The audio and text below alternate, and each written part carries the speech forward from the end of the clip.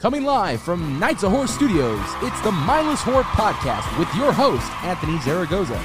Today's guest, Noah Pinnt. And now, please welcome your host, Anthony Zaragoza. What is going on, ladies and gentlemen? Welcome back to another episode of the Mindless Horror Podcast. I'm super excited for our guest today, Noah Pinnt. He is an up-and-coming filmmaker, debuting his second film on YouTube right now. The Devil Has Got My Arms.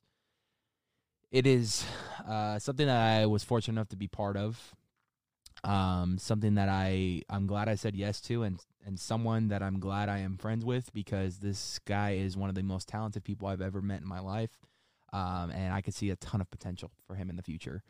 But nonetheless, before we get into the podcast, we're going to do our segments of news. So let's get into it, man. Starting with haunt season.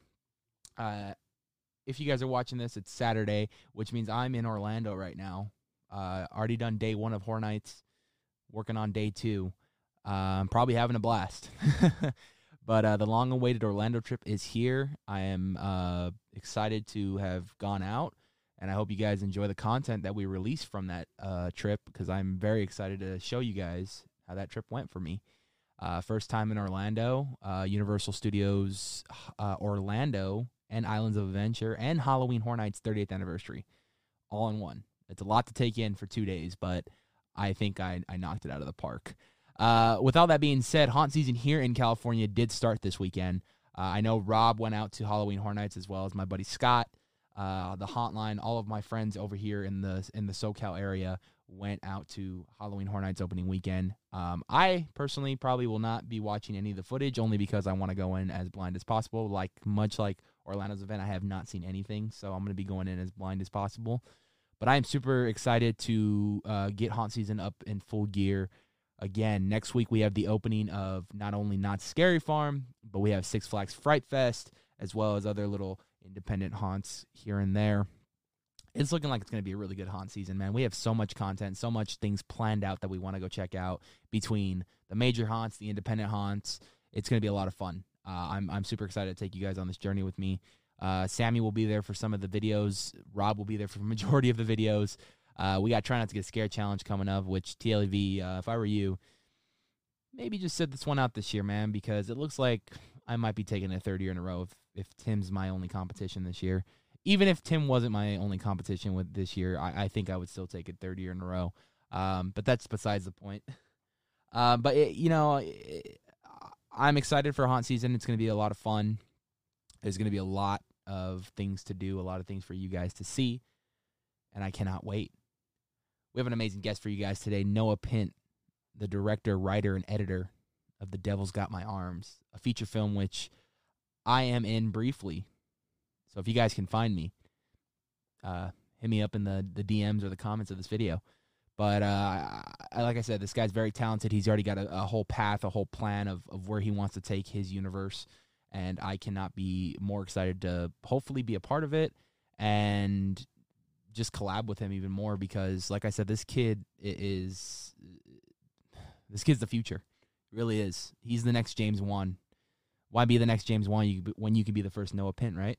So with all that being said, hope you guys enjoyed today's interview. We'll be right back after this quick commercial break. Oh, this one looks fun. Want to try it out?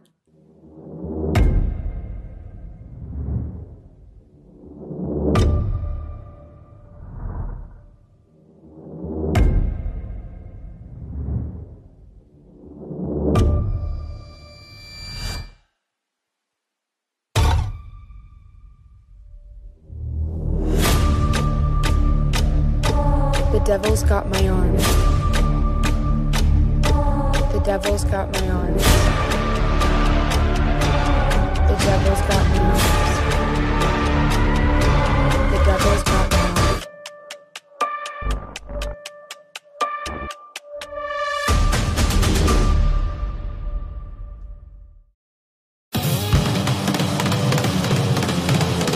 Madhouse Podcasting Network.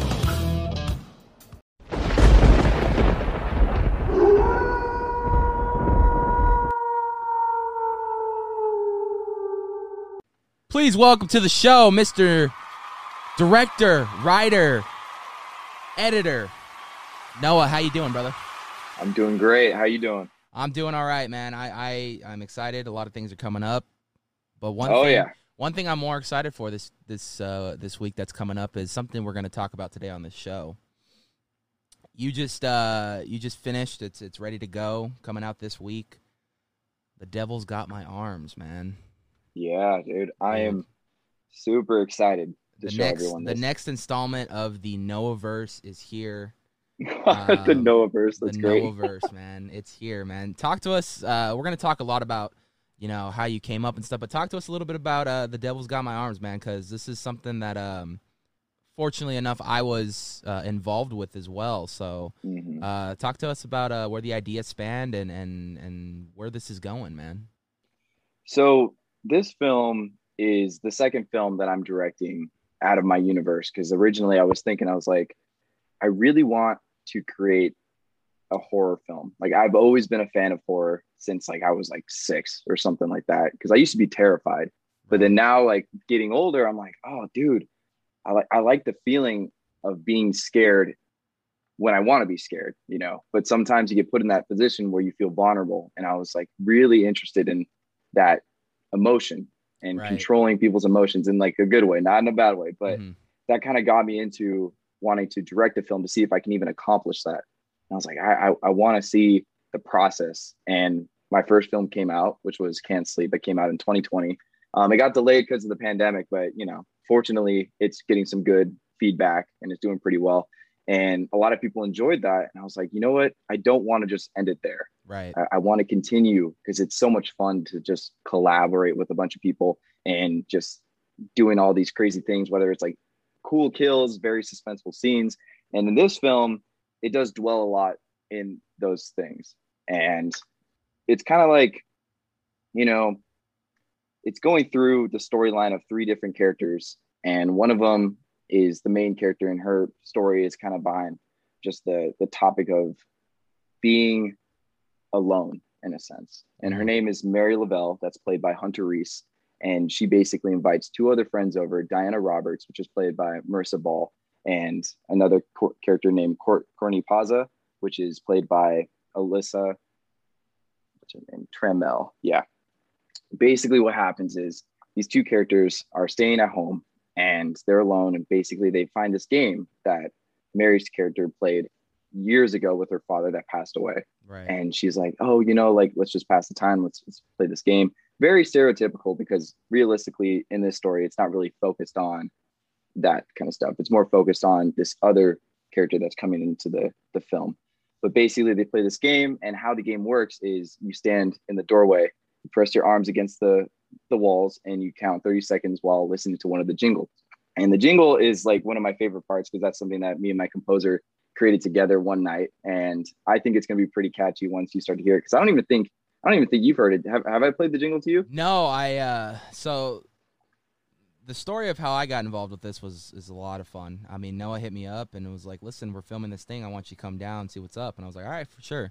I came down, got to spend the day on the set, and it was just cool to see it being made. And now the day is upon us almost to see the final product. And Friday night. When was that shoot? That was back in like, what was that? Was that like, oh my gosh, was it April, June? May, June, something?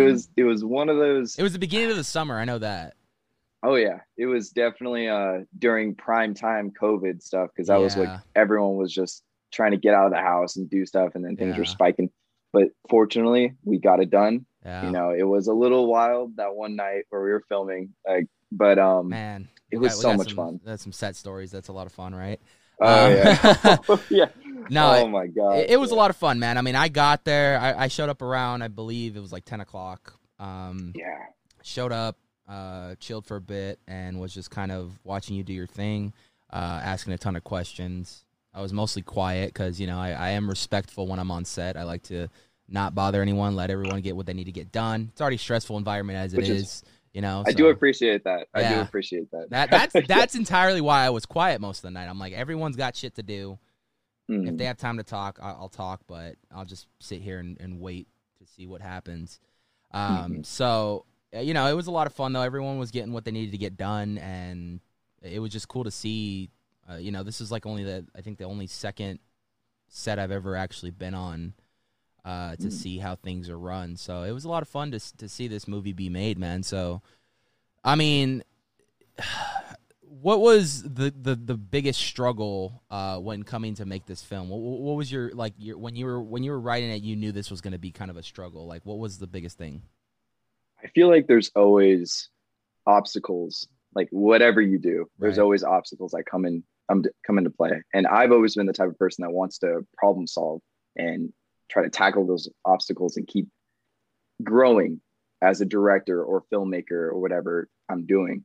So for this film, I feel like there were, besides the whole pandemic thing, like push that aside, because that was the main obstacle, just trying to get everyone to come to the film, come to the set, and being able to be safe, because that was like the most important thing to me, and making sure everyone was working with each other and not being all over the place. Besides that, there is a few things in the film, once you guys watch it, where I feel like you'll probably notice there's like a couple things that you're like, okay, that seemed like it must have taken like multiple tries. There is one scene that's happening upstairs that took a couple tries, and in my mind, I really wanted it to go exactly like how I was picturing it. Because if we had to tweak it something else, I was not going to have it in the film at all, because it was something that I've never seen before. And I really wanted to shoot it exactly how I was visioning it. And I think that was the most challenging part. Everything else went really smooth.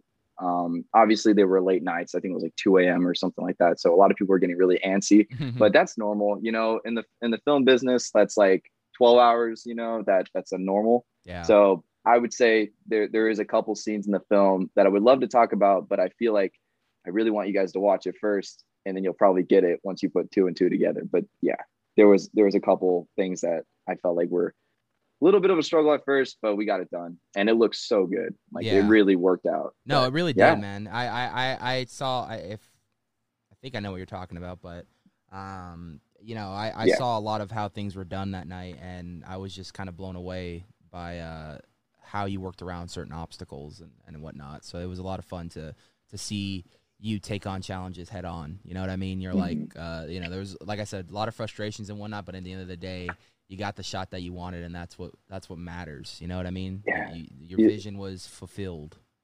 You just got to trust in the process, man. Like it really is, like if you trust with your crew and your cast, and they trust you, you can get it done. You can get so much done. So, and I will say this, man, and you're probably like you're like the second director I've ever worked with.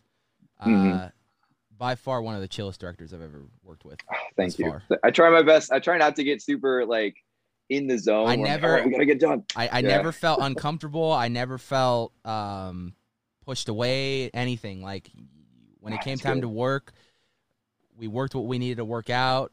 You know, we were talking in between shots and stuff when we were setting things up about random things. But dude, it's hands down chillest director I've ever worked with. Thank you. I try to make everything as chill as possible. And then obviously you want to make sure your actors are comfortable, because then they can't act, you know. If they're put under pressure in the wrong way, it just doesn't come natural. It feels forced. So I try my best. And that was something that I've learned over the years, working with other directors, because originally, before I directed my first film, I worked with another director, which I thank him so much, because he's the one that got me into this. I would work on actor reels with him, and I did that for 2 years. Just, you know, every other month we get an actor reel and I would watch him, and I was doing like boom operator or something. And I still enjoyed it, because it wasn't exactly what I wanted to do. I would have loved to been like a camera operator, or like a director, but it was awesome because I got to see it from a different point of view. And I was like shadowing him. I was like, okay, I see how he's handling it. And there were a lot of times where the actors just didn't really know what the director wanted. And even after he explains it, but the way that he took it back, he was very calm and collected. And he's like, hey, like, it's all good. Let's do it like this. And in a sense, he would do what he wanted the actors to do. And he'd be like, all right, you just got to do it the way that feels comfortable to you. And that stuck with me for, you know, years. And that's what made this feel more comfortable for me, which made it easier for me to be giving them the comfortability and just them to be themselves. Right. So it really did help. And I mean, I'm glad that nobody felt uncomfortable or felt like stressed out. I think the only thing that people would be stressed out about is like if the cops get called on you, which is exactly what. Oh man, that was a night. You know what was funny is I'm the one that jinxed that. That was the funny part. So. Yeah, you're like, dude, the cops are gonna get called. No, on. I told them I was like, because I think this was like day 2 or 3 of the shoot, and you know, I was, you know, we had some downtime in between takes, and I was like, hey, so how's everything been going? I'm like, you know, I noticed you guys are screaming a lot. Have you guys had the cops called on you yet? And fucking like not even like 5-10 minutes later, someone knocks at the door. It's the fucking police. Three cop cars. And do you want to talk about it? Because I'm cool if we talk about. Yeah, like, no, let's talk about it, man. So basically, in the scene, our character Hunter Reese, or her character's name is Mary Lavelle. God bless her voice too, man. She probably shot it that weekend.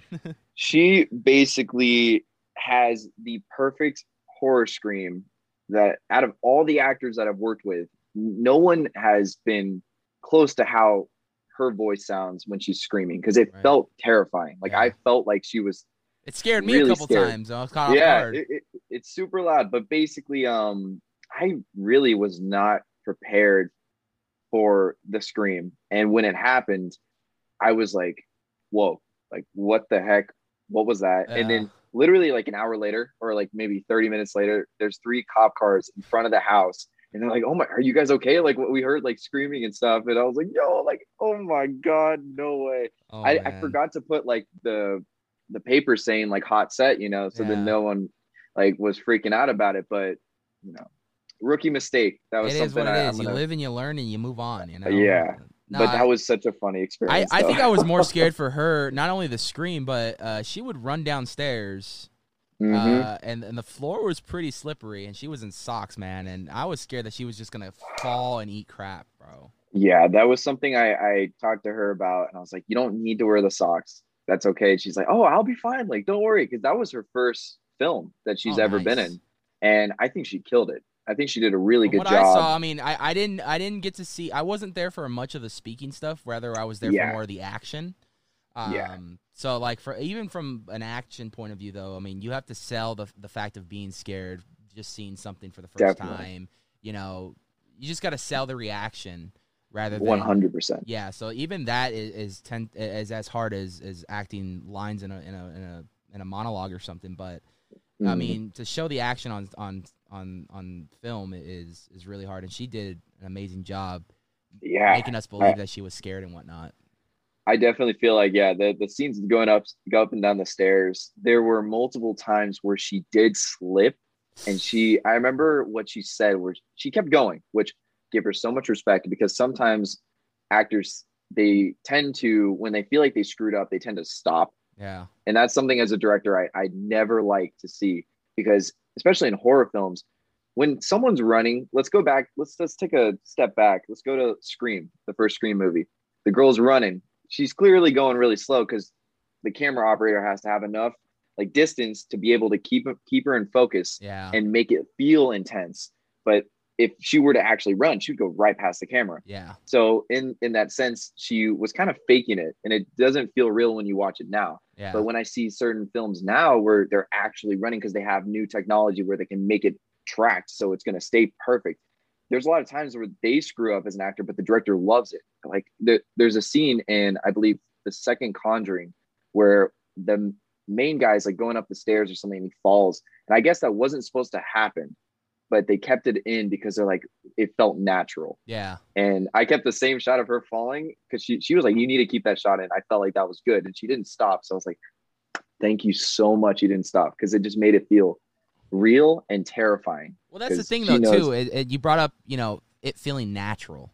Obviously, when you see, you take a real life scenario of, a character getting scared from seeing a villain for the first time or something, and them taking off running.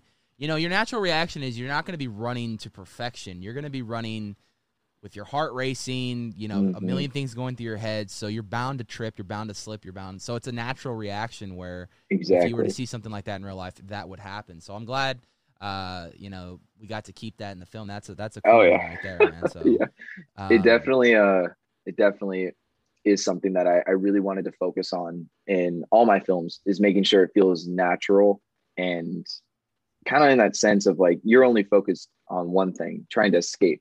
It's either the fight or flight. You know, I have some characters in future films where I'm going to have them fight, and that you'll see how some people are just different in that sense of like they've been practicing or they have experience with something else that could be more fight related, or someone Right. that has experience with like running and like hiding and just doing these crazy things. And I feel like it does dwell a lot with those things in this film, and you'll see that how it plays out. And it just feels like you're more vulnerable, and I love that because it's like I Dude. said before, messing with the emotions, man, and the feeling of suspense is something that I've always enjoyed. When you enjoyed talk doing. about stage combat, man, it's like I've actually gotten Oh, to do some in high school for my theater class that I did. mhm. And I am seriously, when it comes to stage combat or whatever, I go full blown method. I will throw myself to the floor and straight up sell the hell out of it because, you know, I mean, yeah, you know, you just really can't be afraid to just kind of go in there and do it, man. You got to really sell it to the audience that you actually just got hit in the face and you fell onto the floor. It has to be a 100%. If you get hit in the face and then you slowly like kind of fall to the floor, it's not going to be as believable than just you naturally just falling to the floor. You know Exactly. what I mean? Yeah. I've trained my body in a way where I know how to fall perfectly, where I don't get like super hurt, where it's only going to hurt for like a second, but Yeah. I'm not gonna hurt myself doing it. Like I just know how to do it. So, Dude, you have to you have to be a stunt double, man. I got to Oh see you in man, I one of should, the huh? on the silver screen, man. Just you, you. There's like a building scene where someone's jumping off, landing into like a garbage bin. It's just you. It just cuts to you. Oh my god, Yeah, dude. man. Hey, I mean, I agree with you 100%. Like it has to be.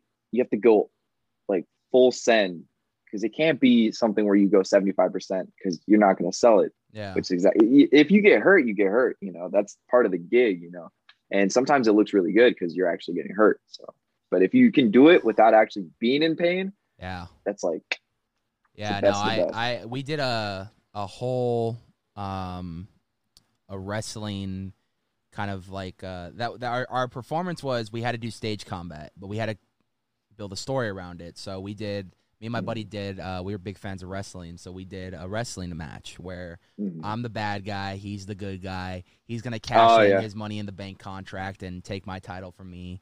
And it was a lot of fun. We did it all, and we stage combat it. We even added some stuff, and the teacher was like super down with it. He was like, "Yeah, just be safe, but yeah, just do what you guys want." And I'm like, "All right, cool." I mean, you know, if I hit someone with a fucking RKO off the damn stairs, like, don't get mad at me. You know? It's but just knocks them out cold. just knocking them out cold, man. Let's take it back a little bit, man. I mean, so this is obviously your second feature that you've, you know, written, directed, and edited. Talk to us about how you just got started into this life, man. Is this something you've always wanted to do? You've just always been a movie guy? How did this life come to you? That's a really deep question. Like I feel like I've always had the passion in me since I was like a wee little lad, you know, like always had that passion of film, just Right. basically just the different styles, different genres, and the plot twists were always something that I was a huge fan of. I loved movies that connected with each other, and they could be standalone, but they can also have deeper connections. A good example is like the Marvel universe. Right. You know, that's a pretty popular one that most people know. The Conjuring universe is another one. Like I am very fascinated with how directors connect their films to make it feel like fill in the foundation. Like you have the beginning standpoint of like the first film, and then it's like, oh, that was really good, or like that really sucked. Yeah. And then other films come in to kind of support it and make it stronger. So then when you go back to watch these films, it has a deeper like meaning to you. Like, okay, I get it now. Like there's a lot of things that were filled. And over the years, I've taken multiple film classes, and I have been passionate with like working as a videographer, a cinematographer, and an editor, and then also doing a lot of like production work and directing. Like it's always been whatever's in the like the film industry. If there's an opportunity for me, I'll be there, Right. because I just enjoy being around these people that all have the same vibe, they have the same energy, and they're like, you know, I want to create something. Like I want people to watch these films and be like, oh, that was fun, or like they talk about it. they talk about it with other people, whether they liked it or not. And it makes it exciting to me because it's like, it's just, I get to create these things that people can connect with other people with and be like, oh, I really loved what he did. Yeah. I'm like, oh, I'm a huge fan. I love that. Or like, oh, this sucked. Like, why'd you do that? So in my first film, kind of jumping ahead on that, and I'll go back. But like in my first film, there was a lot of comments when I posted it on YouTube, and I read through them all. I was like, I want to see what they had to say. And there were some pretty positive things. And a lot of people were saying like some more production issues and stuff like that. But it was cool because they had like conversations talking about like, oh, like what was he trying to say about this scene? Right. And that was what I want them to do. It's like, I want people to discuss and think about it, because there is a bigger picture to everything that I do. I don't just do it just because like, I'm like, oh, like that would be cool just to throw it in there. No, there's a deeper meaning behind it, but I'm not going to just feed it to you. I want you to think about it and solve it. And that's what made me be so passionate about directing and being a filmmaker. My main career job right now is being an editor, because like I said before, if the opportunity comes to me, like I will take it. And luckily I'm with a really good company. I'm getting paid like pretty well, and I feel supported. So I have these opportunities to direct these films on my free time. So as of right now, these short films is more of like a hobby, but if things start to continue to get more growth, I would love to switch over or have both. Because I mean, a lot of famous directors, they're editors, and they also are like Yep. they do like music as well. So it's like Yep. it doesn't have to be just one thing. You could be known for multiple, and that's what I would like to be when I get older. Like I want to be known as the guy that's like he can do all these things. The John Carpenter, the modern day John Carpenter. There you go. I mean, that would be. I could never get on his level though, but if I could get on the right path as him. Have you ever heard the story of him changing his name for some of the credits in the film because he was just tired of him having him credited as like the entire film? Yes, I have. That was something that I actually kind of related with my first film and this one as well, because I did like a pretty big chunk of it, but I was like, I don't want to keep putting Noah, and I was like, okay, I have to find a way to switch it around. But I remember someone told me about that, and I was like, dude, that is so funny. Yeah. That he's like, you know what, I'm gonna switch it over to some guy named Hank or something, and then go from there. Yeah. But I love that. That's I think that's it is something that I tend to do like on multiple occasions with like the credits where I'm like, all right, I talked to a friend, I'm like, hey, you did help me on this, I'll put the name on yours for that. So yeah. Well, yeah. Let's just be real. I mean, this is going to be posted after the movie came out. So it's no secret by now that yes, I'm in the film. Exactly. It's no secret at this point. We did it. I know you ran into some complications with a lot of my stuff in post, but Noah, being the cool guy that he is, just was like, you still put in the effort, you put in the work, I'm still going to credit you. Yeah. And I'm like, I was just happy to be there. You will be that character. No matter what happened, it's still your character, which is something that I'm really happy that, even though those little obstacles came in and we had to switch it around, I was still thinking to my head, I was like, you know what, like, yes, he did put the effort in.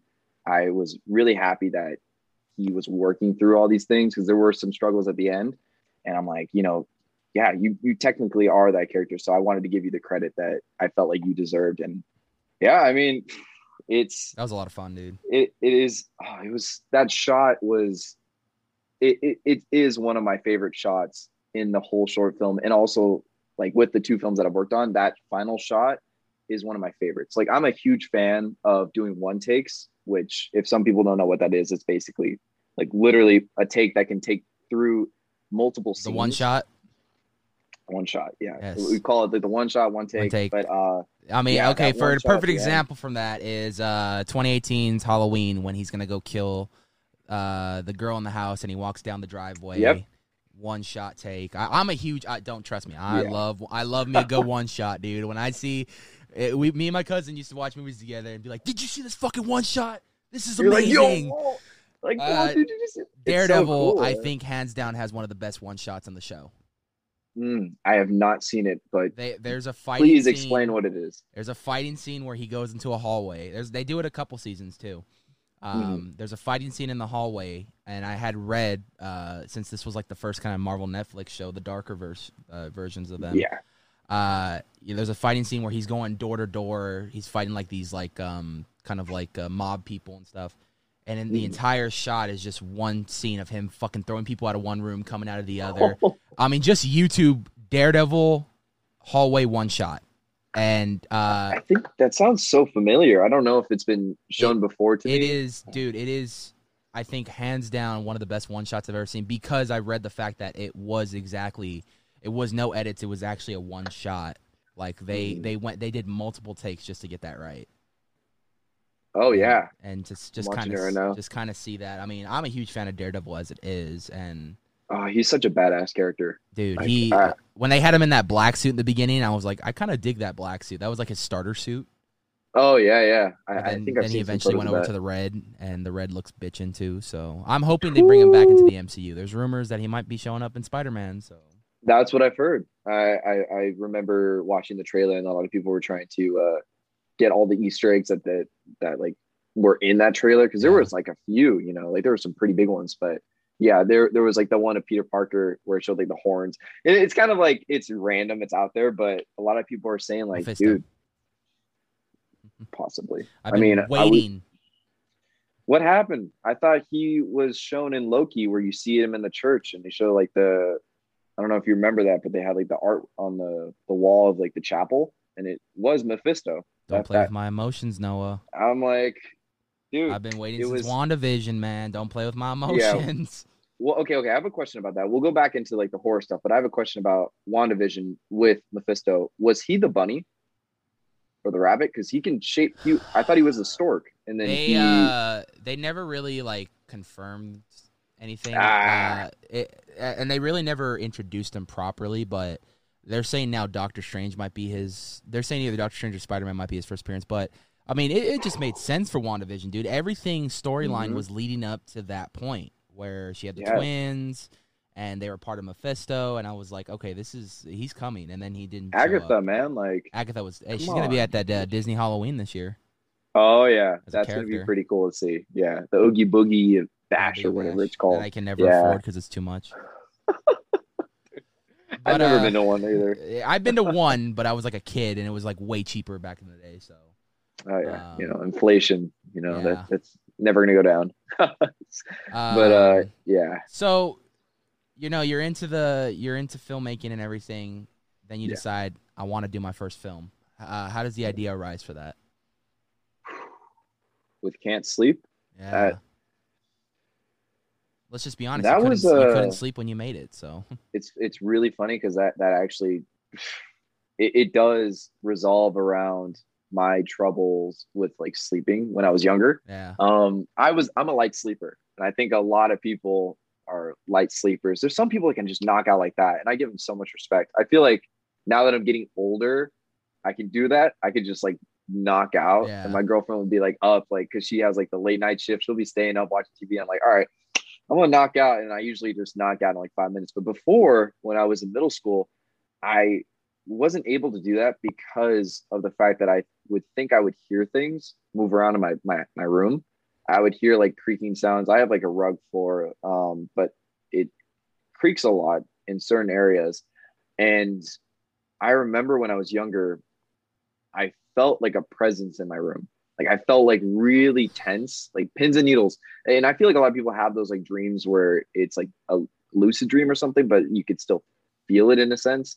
I could have sworn I was dreaming, but I wasn't too sure, but I felt like a presence, and I would like hear things. And I told my mom, I was like, Mom, like I can't sleep, which is funny because that's the title of my first film. Right. And she got me a white noise machine, which if you guys have no idea what that is, basically it's a box that has multiple different sounds that you could play just to kind of clear out the background sounds. It's kind of soothing. It's very soothing. Like yeah. I remember when I first had it, I could not sleep because it was so freaking loud. And I was like, how the hell do people sleep with that? But then over the days, it starts to kind of kind of creep into your mind as a soothing sound. Yeah. So I can knock out on an airplane because the sound of the airplane is similar to the sound of the white noise. And there's like the ocean sound and stuff like that. But basically, that's what got me into that idea of like, that is kind of terrifying that now that the white noise is playing, I can't hear things going on in my room. So let's say someone's in my room, I have no idea. Right. It's like losing that sixth sense. One of the things from the sixth sense. And when I got older, I started thinking about like horror films. Like, oh, like that would be pretty cool to do a film revolving around a white noise machine as an object, because most films have something to bounce off of, whether it's like a clown or an object or like the Ouija board. Yeah. It's like they can base a whole movie based off of just one object. Right. So I had that leverage of like, okay, I don't recall seeing a film that has to do with a white noise machine. That's like literally the whole movie is focused on that. Like there's a few scenes in horror movies where they bring it in just for like set up a scare scene. But yeah, that kind of got me into it. And I was like, okay, I'm going to try to bring it up and pitch it to one of my friends that's a scriptwriter, and he's pretty good. He goes to USC for it. So, I mean, I was like, okay, I can trust his like feedback and criticism. And I'm pretty good at taking criticism and like finding a way to resolve it. Right. And he just wrecked it. He's like, dude, the story does not make any sense. Like you go to one spot, you bounce over to another one, but it doesn't flow. Like you don't have that leverage to make it flow. It's a good topic, but it just doesn't flow. And he told me, he's like, don't give up on the idea. Cause in my mind, I was like, I'm done. Like, I'm not going to bother. I'm not going to try. Cause I was in like high school where I didn't really know what I wanted to do. And I remember I had like kind of like an epiphany or something about that. And I was like, you know what? Like, I'm not going to give up on this because I feel like it could lead me to somewhere greater. Yeah. And I did. I tried to fix it. I went through the script like 5 times, I think, and then brought it back. He read it. He's like, okay, this could work. Like, you should start trying to film it. And that was during the time where I was working with the other director and doing like the actor reels and kind of just formed together. But that's how it started. And ever since then, usually the way that I come up with these film ideas is whether I'm listening to music, because sometimes when I listen to music, I have these visions, and a lot of people do. Dude, I listen to music and I think this can easily, like, I can literally listen to a bunch of songs and pick out. I could just think of a concept of an idea for a film, and then listen to a bunch of songs and soundtrack every fucking song to the appropriate fitting. And I could do that within an hours of work. Just kind of like listening to music, be like, this would be a good song for like this scene. Like, dude, that's the filmmaker. I call that the filmmaker gift. Yeah. Because I know multiple people that have the same kind of, I think, the filmmaker gift. And you, dude, if you have that where you can think of it in literally like 30 minutes or less, yeah, you have the gift. It's not, some people it takes months because they're like, it's not something that's natural to them. And I think I'm so thankful to have that, because it's just like the creative mindset is so powerful, especially for a filmmaker to have it. And it's like, it just makes it easier to work with everyone else. Yeah. And that's what a lot of people have brought up to me. They're like, oh, at least it's easy because you're passionate for it and you're not questioning things. You're like, oh, I don't know if this is going to work. I'm a little like, should we do this instead? Should we do that? It's like, usually I'm really happy that at least I know what I want majority of the time. Sometimes I don't, but it just makes it easier for everyone else to be like, okay, like he knows what he wants. Like, I'm going to do my best to give that to him. Yeah. And yeah, the filmmaker gift, man. It's the music, man. It's a blessing, but then sometimes it could be a curse. Oh yeah. Because I'll be fucking listening to music and be like, God damn it, now I got to write this stuff down, and I'll be in the middle of work or something. But no, it's fun though. I like doing it. Yeah, but that's how most of the films come up for me, at least. And I've had that situation where sometimes it's at random times. Like I remember I was working at the YMCA. And I remember this is when The Devil's Got My Arms kind of came into play. I was listening to a song that most of them are 80s songs. Like they're usually like retro 80s songs for some reason. See, I would have thought I would have thought you got the idea for Devil Got My Arms by Slipknot's The Devil and I. Oh no, actually like usually those music, like it gives me more of the psychological, which is really weird. like I would expect like hardcore slashers or something that's super gory and shit. But no, like when I listen to some of their songs, it's like usually for me, it's psychological kind of scenarios. Like there's this one film that I want to film in the future that was based on one of the songs that I was listening to from Slipknot. And it was super random when I was listening to it. I was like, what the fuck? Like, why am I thinking of this? But I kept writing it down. Like I usually type it in my notes or I do like a voice text. You know what's funny is Slipknot's that band for you. That band for me for psychological horror, honestly, every time I listen to a song is Linkin Park. Really? Because like, after Chester passed away, which was very tragic. A lot of people on the radio, were talking about it and saying now his lyrics make more sense and everything. So after, seeing how he passed and then listening to a lot of his lyrics post his death, I started really thinking, like, there's a lot of, like, built-up depression this guy had that he put it in his music. And usually with psychological horror, specifically I'm looking at Hereditary and Midsommar, obviously that director. There's always something tragic that happens that leads into something worse to come. The bigger picture. Yeah. In a sense. Like, of course, with Hereditary, the mom passed away, so then they were kind of grieving over that. And then the daughter passes away, and then the mom just didn't really know how to express any of her grief. She was taking it out on her whole family, leading up to the big climax of the film. Same thing with Midsommar. The girl just lost her parents and her sister. It was a murder-suicide, and she had to deal with that grief, but, the boyfriend and his friends were trying to, like, tell him otherwise, and then so they end up going to, the place, and a bunch of weird shit starts going down there. Oh, yeah. And it's just, it's so when you think of, really, next time you listen to a Linkin Park song, listen to really listen to the lyrics as to what he's saying in the song, and it really puts me in that mentality of, this would be a good psychological horror film for what he's talking about, whether it be like One Step Closer. That's like my favorite Linkin Park song, and hearing that song all the time, One Step Closer to the Edge, and I'm about to break. Like, you think about that, you think of the Joker. Literally, it's one bad day, and he fucking broke. So there's different genres for everything. You got your 80s films your 80s movies goddamn 80s songs that you get a lot of inspiration from. I am the same way. I listen to a lot of metal, rock, Johnny Cash, dude. Or just even dude, Johnny Cash is my shit. Yeah, I love Johnny Cash, bro. I mean, and I don't even consider him country. Rusty Like Cage, that guy's his own fucking genre of music. It's something else, man. He's on a different level than any of like country and shit like that. It's. I know you're a gamer, so that means you probably lost your shit in Black Ops 2 when they had Rusty Cage. Yeah, Mob of the Dead, dude. That was the first time that I truly recognized who he was as an artist. Yep.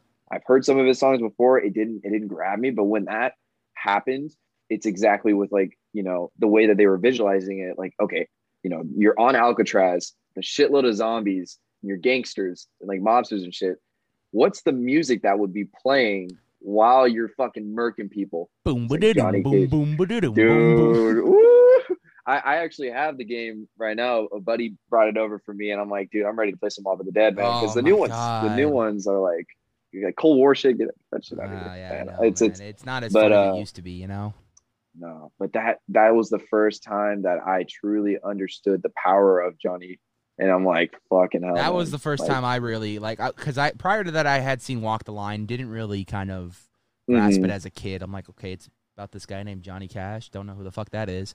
As you get older, you start appreciating music and listening to music more, when I rewatch Walk the Line, I'm like, oh my God, dude, fucking Joaquin Phoenix is a phenomenal actor in this goddamn film. And you're to tell the story of Johnny Cash and then seeing him perform in the prison, like, that's iconic right there, bro. The Folsom Prison. Yeah. I'm like, that's so cool. It is crazy how when you get older, you get more exposure to different things and different feelings, and you start to relate to what the movies are about. Yeah. You're like, oh my God, like I enjoy it because I understand it now. Like, obviously when you watch younger, you'll only know certain things. You're like, okay, that's cool. Like, that's funny. Yep. That's sad. And then, but it starts to expand and fill in those like empty spots. So I'm like, You know what's funny Yeah. too is like Blumhouse, and this is kind of going somewhere else with it, but same topic of filming.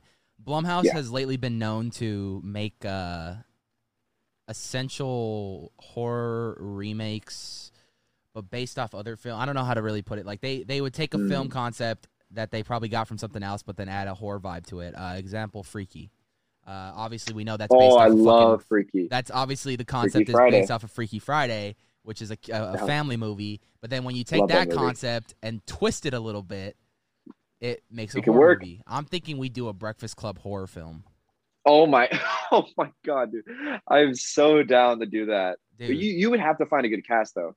You would have to find a good cast.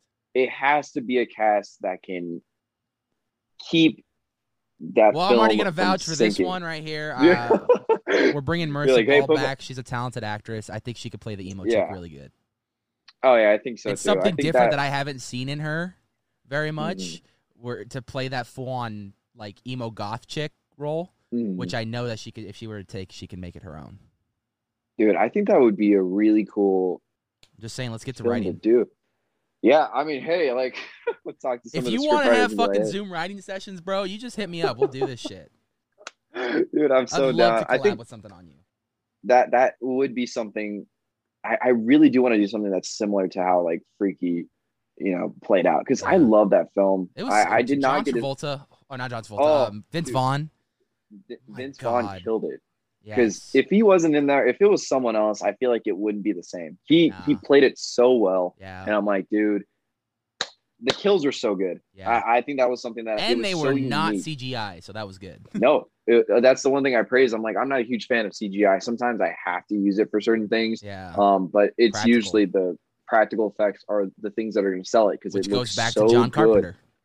I mean, Exactly. Guy was The all Thing, practical. man. The Thing, that movie. That's why that movie is so iconic in the horror holds up. community because that monster to this day is fucking the most terrifying thing I've ever seen. It's so scary, and And, that's one of my favorite horror films. Yeah, Yeah, The Thing. the new ones suck though because the fact of They're where they supposed to be bounced making over another CGI. new one, so I'm More fingers CGI. crossed, fingers crossed, and that it's at least we'll have a decent cast and story. I don't know if it's, I don't know if it's gonna be. I think it's supposed to be a reboot off Carpenters or a sequel off Carpenters. I can't remember.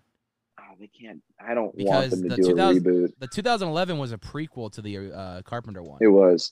Yeah, I still enjoy it. It's just I was very upset that they decided to go with CGI.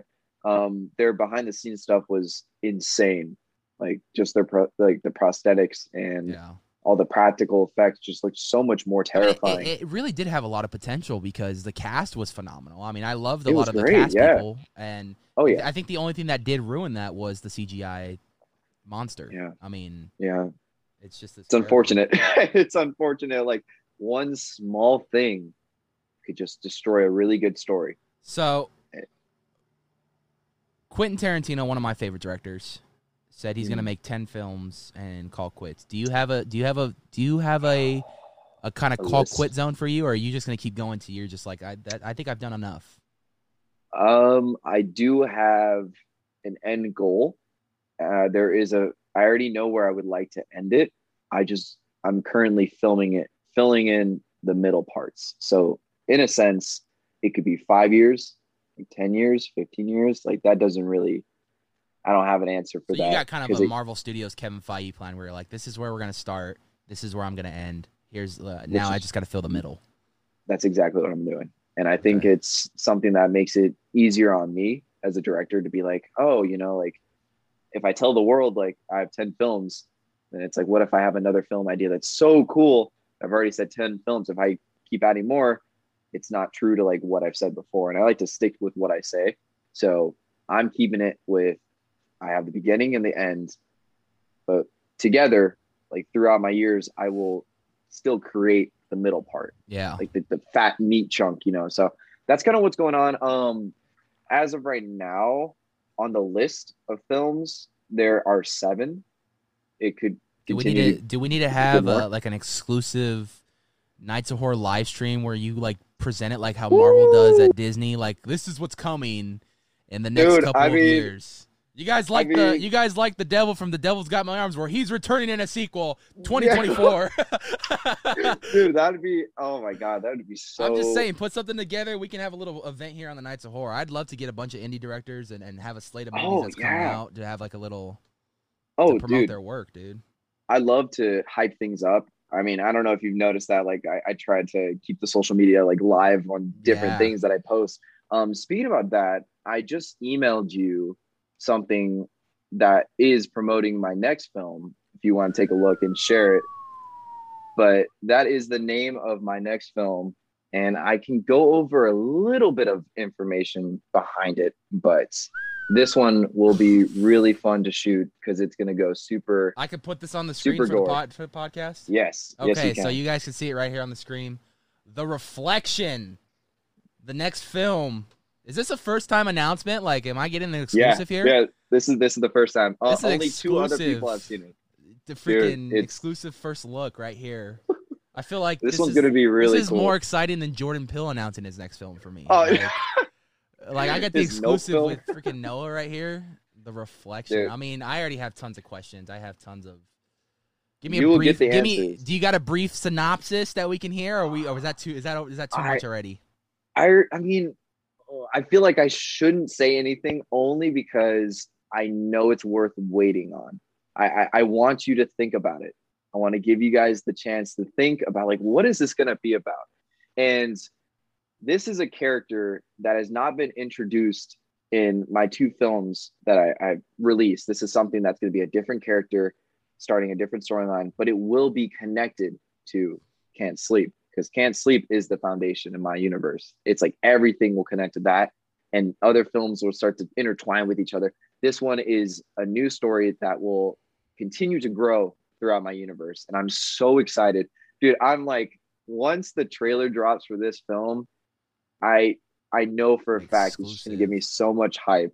And yeah, it is a thriller and a slasher film, so it's going to be really fun. I'm excited for this, man. I have to ask you, man, has another genre that's popular in the horror is horror comedy. Have you ever came up with any ideas to potentially do a horror comedy in the future? There is one that's currently in the works. One of my favorites, by the way, I had to put on the table. What We Do in the Shadows. Love that. Ooh, yeah, like, that's something in that kind of style, dude. Like, it's like a mockumentary, but it's, you know, I mean, I'm a huge fan of that show. So I mean, I would love. I know your talented ass can fucking come up with something like that. I mean, I have some really talented like directors they specialize in comedy, and this film that it's going to be one of my feature films, because as of right now, I'm only doing short films because I want to gain enough money to be able to do it on my own without having to go to a company and they like fuck up the storyline or whatever. If I have to try to like present it to them, like, I will make sure that all the films that I do will be done by myself and people that I can trust, and not like any companies, unless they try to, you know, sponsor me. That's a different story. But I'm excited, dude. I think that's cool that you shared that as far as, you know, where we're going next with the Noahverse, man. I mean, Reflections. I mean, you're already getting people excited. There's a lot to definitely question about it. The minute I think of Reflection, and I'm just gonna give you my theory. I think of Bloody Mary, and I can see why that's probably why you're wearing the shirt.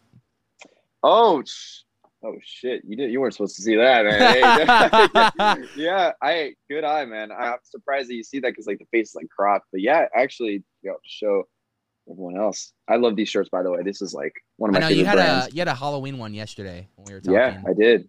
I have a couple, but yeah, it does have to do with, well, obviously it's called The Reflection, but it is similar to, I mean, I can't really say anything yet. Noah's. Let's just put it this way: it's Noah's take on Bloody Mary.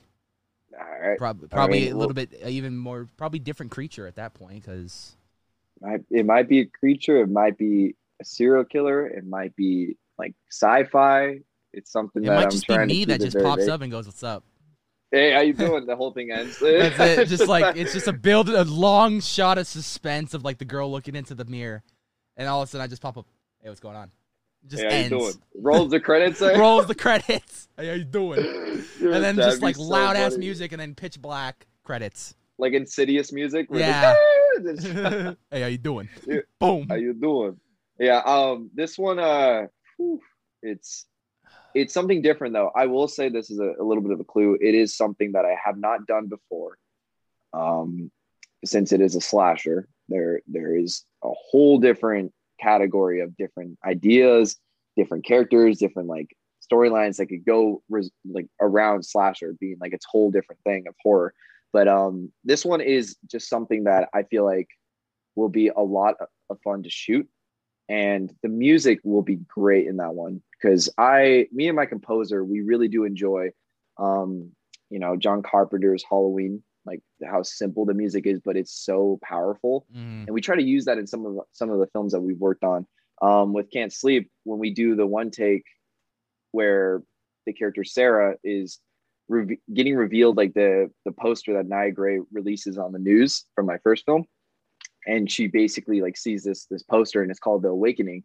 And when that happens, like the cult people start to break in, and the music that's playing is so simple, but it's so powerful. And it's like stuff like that we were inspired by that by John Carpenter. But this film is going to have it like in a lot of the scenes, and it's going to be scary. It's going to be gory. Like I'm super excited to show you guys that one, but that one's going to come out in 2022. Oof. So yeah. Coming. So next year one. You have an idea, and then, I don't know if this is a little too much. You have an idea of when you want to start production on that? So that's going to start in December. December. Okay. I'm not sure what dates yet, but hopefully it's going to take probably 5 days of shooting, because this one's going to be longer than The Devil's Got My Arms. Because as of right now, with all the films, what was that? Was that a 3-day shoot plus 2 makeup days? It was 3 days of shooting, 1 makeup day, and then there was another one that was, I don't really consider it a makeup day because we didn't go back to the house. We just shot it at mine. We did some audio work, right? Some like audio voice recording, but technically it was like 4 days. Some pickups and stuff, yeah. Yeah, dude, and that film is, the length of the film is like I think 11 minutes, so it is shorter. Because Can't Sleep was 20 minutes or like 25, something like that, and then Devil's Got My Arms is the shorter one because it's more of the one that's like short and sweet. I give the audience what I feel like they want, and like the twist is good. I feel like it keeps it up, and it's not something that just kind of just slips, but it still connects with Can't Sleep and the other ones, and it just builds up what the next film's going to be. And the next film, which is The Reflection, that one's probably going to be around the same length as Can't Sleep. I feel like it has more to put into it. You got to start being a little bit more dramatic in your trailers, where you just got to go with the third film by Noah. Just go all out. That's exactly how Tarantino did it with Once Upon a Time in Hollywood. He said the 9th film by Quentin Tarantino. And I was oof. I will say I would love to do something like that, because I don't mind being over exaggerated with the films, because realistically, I got so many ideas I could throw your way, man. I do. We could definitely talk about that. I'm thinking. I just got done watching Planet Terror, and that's a good grindhouse film. Have you ever thought about doing a grindhouse style film? It has never came across my mind. We'll talk about ideas. Trust me. I'm open to something like that. Here, if you don't mind, give me 1 minute. I have to use the restroom. Use the restroom. I will be right back. Here, I'll be right back. You can look. Also, I don't know if you've noticed, but if you look right there, that's my Can't Sleep poster. So what I'm doing is every time I finish a short film, I get a poster, and I'll hang it up, and it'll be all on the wall, which will be really cool to do. But I will be right back. Yeah, dude, I just read an article right now that the Jackass cast, they accumulated the money of how much they've spent on them going to the hospital and injuries. Before, during, after filming, $24 million in injuries. Hey, the movie's gonna be great. With all that's all everything they've ever done from the show all the way till now. Oh damn! Holy shit! And they're all. Dude, like that. I grew up watching those movies, and I'm so excited for 4 to watch the new one. Yeah. It just got postponed again though, man, to February now. Yeah, it's COVID. Thanks you. Yeah, they really want to make sure they can get as many people in the theater as possible. So all right, hey, We're going to back it up till 2022. I don't give a fuck what you guys say. It's worth the wait. Just suck it up and go in. And I'll be okay with that because, you know, there's some good movies coming out. Halloween Kills, you know, that's gonna build it up. Eternals. Yeah, Hopefully, so, I mean, Shang-Chi needs to do good. Yeah, I'm like, So we've talked about the past, we've talked about the present, we've talked about the future, man. Dude, I mean, you got a lot of stuff. You know, you got obviously your first feature is already up on YouTube. The second one's dropping this week, or it's already dropped. This is Friday. This one came out, even though we're filming on a Monday. That's time, right? Yeah. Your second film just dropped, so congratulations on that, man. Thank Another you. film in the Noahverse locked in and released to the world. Exactly. The third film just The announced Reflection. today with production hopefully beginning in December, and you can expect it 2022. So, I mean, you got a lot of work on your hands, man. And I know even though you have one production going to be starting up pretty soon, you're already thinking about the next one and the next one and the next one. So You got to keep it going. Like it can't stop. Yeah. Once it stops, it kind of just pauses from there. So I like to make sure there's always something going. So it'll make it's just going to be such a fun ride. I know this one's going to be really fun to shoot. And I think a lot of people are going to enjoy this one because it really does take a different turn for like slasher films. And it will have a really cool twist that I think will be really fun for everyone to watch. Just keep in mind, unless the movie's supposed to take place during Christmas, you got to take down every Christmas decoration you film at. Oh my God, dude, that's the one thing that I'm already talking to my producer about. I was like, dude, like if we're going to shoot in December, like what if we see like people doing Christmas carols and shit, like going around and like setting up lights? And I'm like, oh crap. Like, cause people like to set up Christmas lights in November. So realistically, I'm like, all right, like where we're shooting, we already know where we're going to shoot for a majority of the film. And it will be taking place in Los Angeles. And there are some good spots that I think will be really fun to shoot. And hopefully they don't have any Christmas events going on. Cause that would, you know, I mean, I don't mind shooting it with like Christmas stuff around. I think that's a really cool concept, but it wouldn't fit with like what's going on in the story. Yeah. So that is something that I'm going to make sure we are updating, making sure we check and being like, all right, there is no Christmas stuff over here. We can shoot it here and we'll be good. But yeah, we'll see. We'll see what happens. Ladies and gentlemen, Noah's new film, The Devil's Got My Arms, is out now. Check it out. I highly suggest it. Links in the description below. Go subscribe to his page for future films, and go check out his past films as well. And Instagram, what are you on Instagram, brother? So they could check you out and follow. It could be Noah Pinnt Films or Yes, I'm Noah. Noah Pinnt Film is NOAHPINNT and then films. But yeah, those are my two accounts that you guys can check and look at all the cool behind the scenes stuff. Because usually what I do is once I release the film, usually the next day I post up of the behind the scenes experience with all the cast and crew and all like the funny moments that we had. So feel free to check that out because I know you guys will have a kick out of it. Yeah, man. One last thing I got to ask, brother. What's up? What's your favorite scary movie? Whoo, dude, that's deep, man. I would have to go with probably John Carpenter's The Thing. 100%. 100%. That's it. Yeah. Right there. Like I said, The Devil's Got My Arms is out now on YouTube. Go check it out. Like I said, links in the description below. Noah, it's been a pleasure, man. I can't wait to see what you have in store for the future, and I can't wait to work with you again, man. It's been an absolute pleasure. Of course. It's been great. Thank you so much for giving me the chance to talk to you about it. Oh, anytime. You ever need to promote something, you just text me and we'll set it up. We've been planning this one since we recorded or we filmed Devil's Got My Arms. Like, yeah, it's been months. It's been months. I told them, I was like, when it gets closer, just let me know. We'll do a plug for it. We'll do a commercial for it. So hell yeah, it's gonna be a good time. With all that being said, ladies and gentlemen, hope you guys enjoyed today's episode of the Mindless Horror Podcast. If you did, hit that like button with that subscribe button and that bell notification. Be aware every time we put up a new video. Follow us on Instagram and Twitter at The Knights of Horror and at Knights of Horror. I'm your host, Anthony. My guest, writer, director, editor, Noah. We'll see you guys really soon. You're moving into a dimension of mind. You're moving into a dimension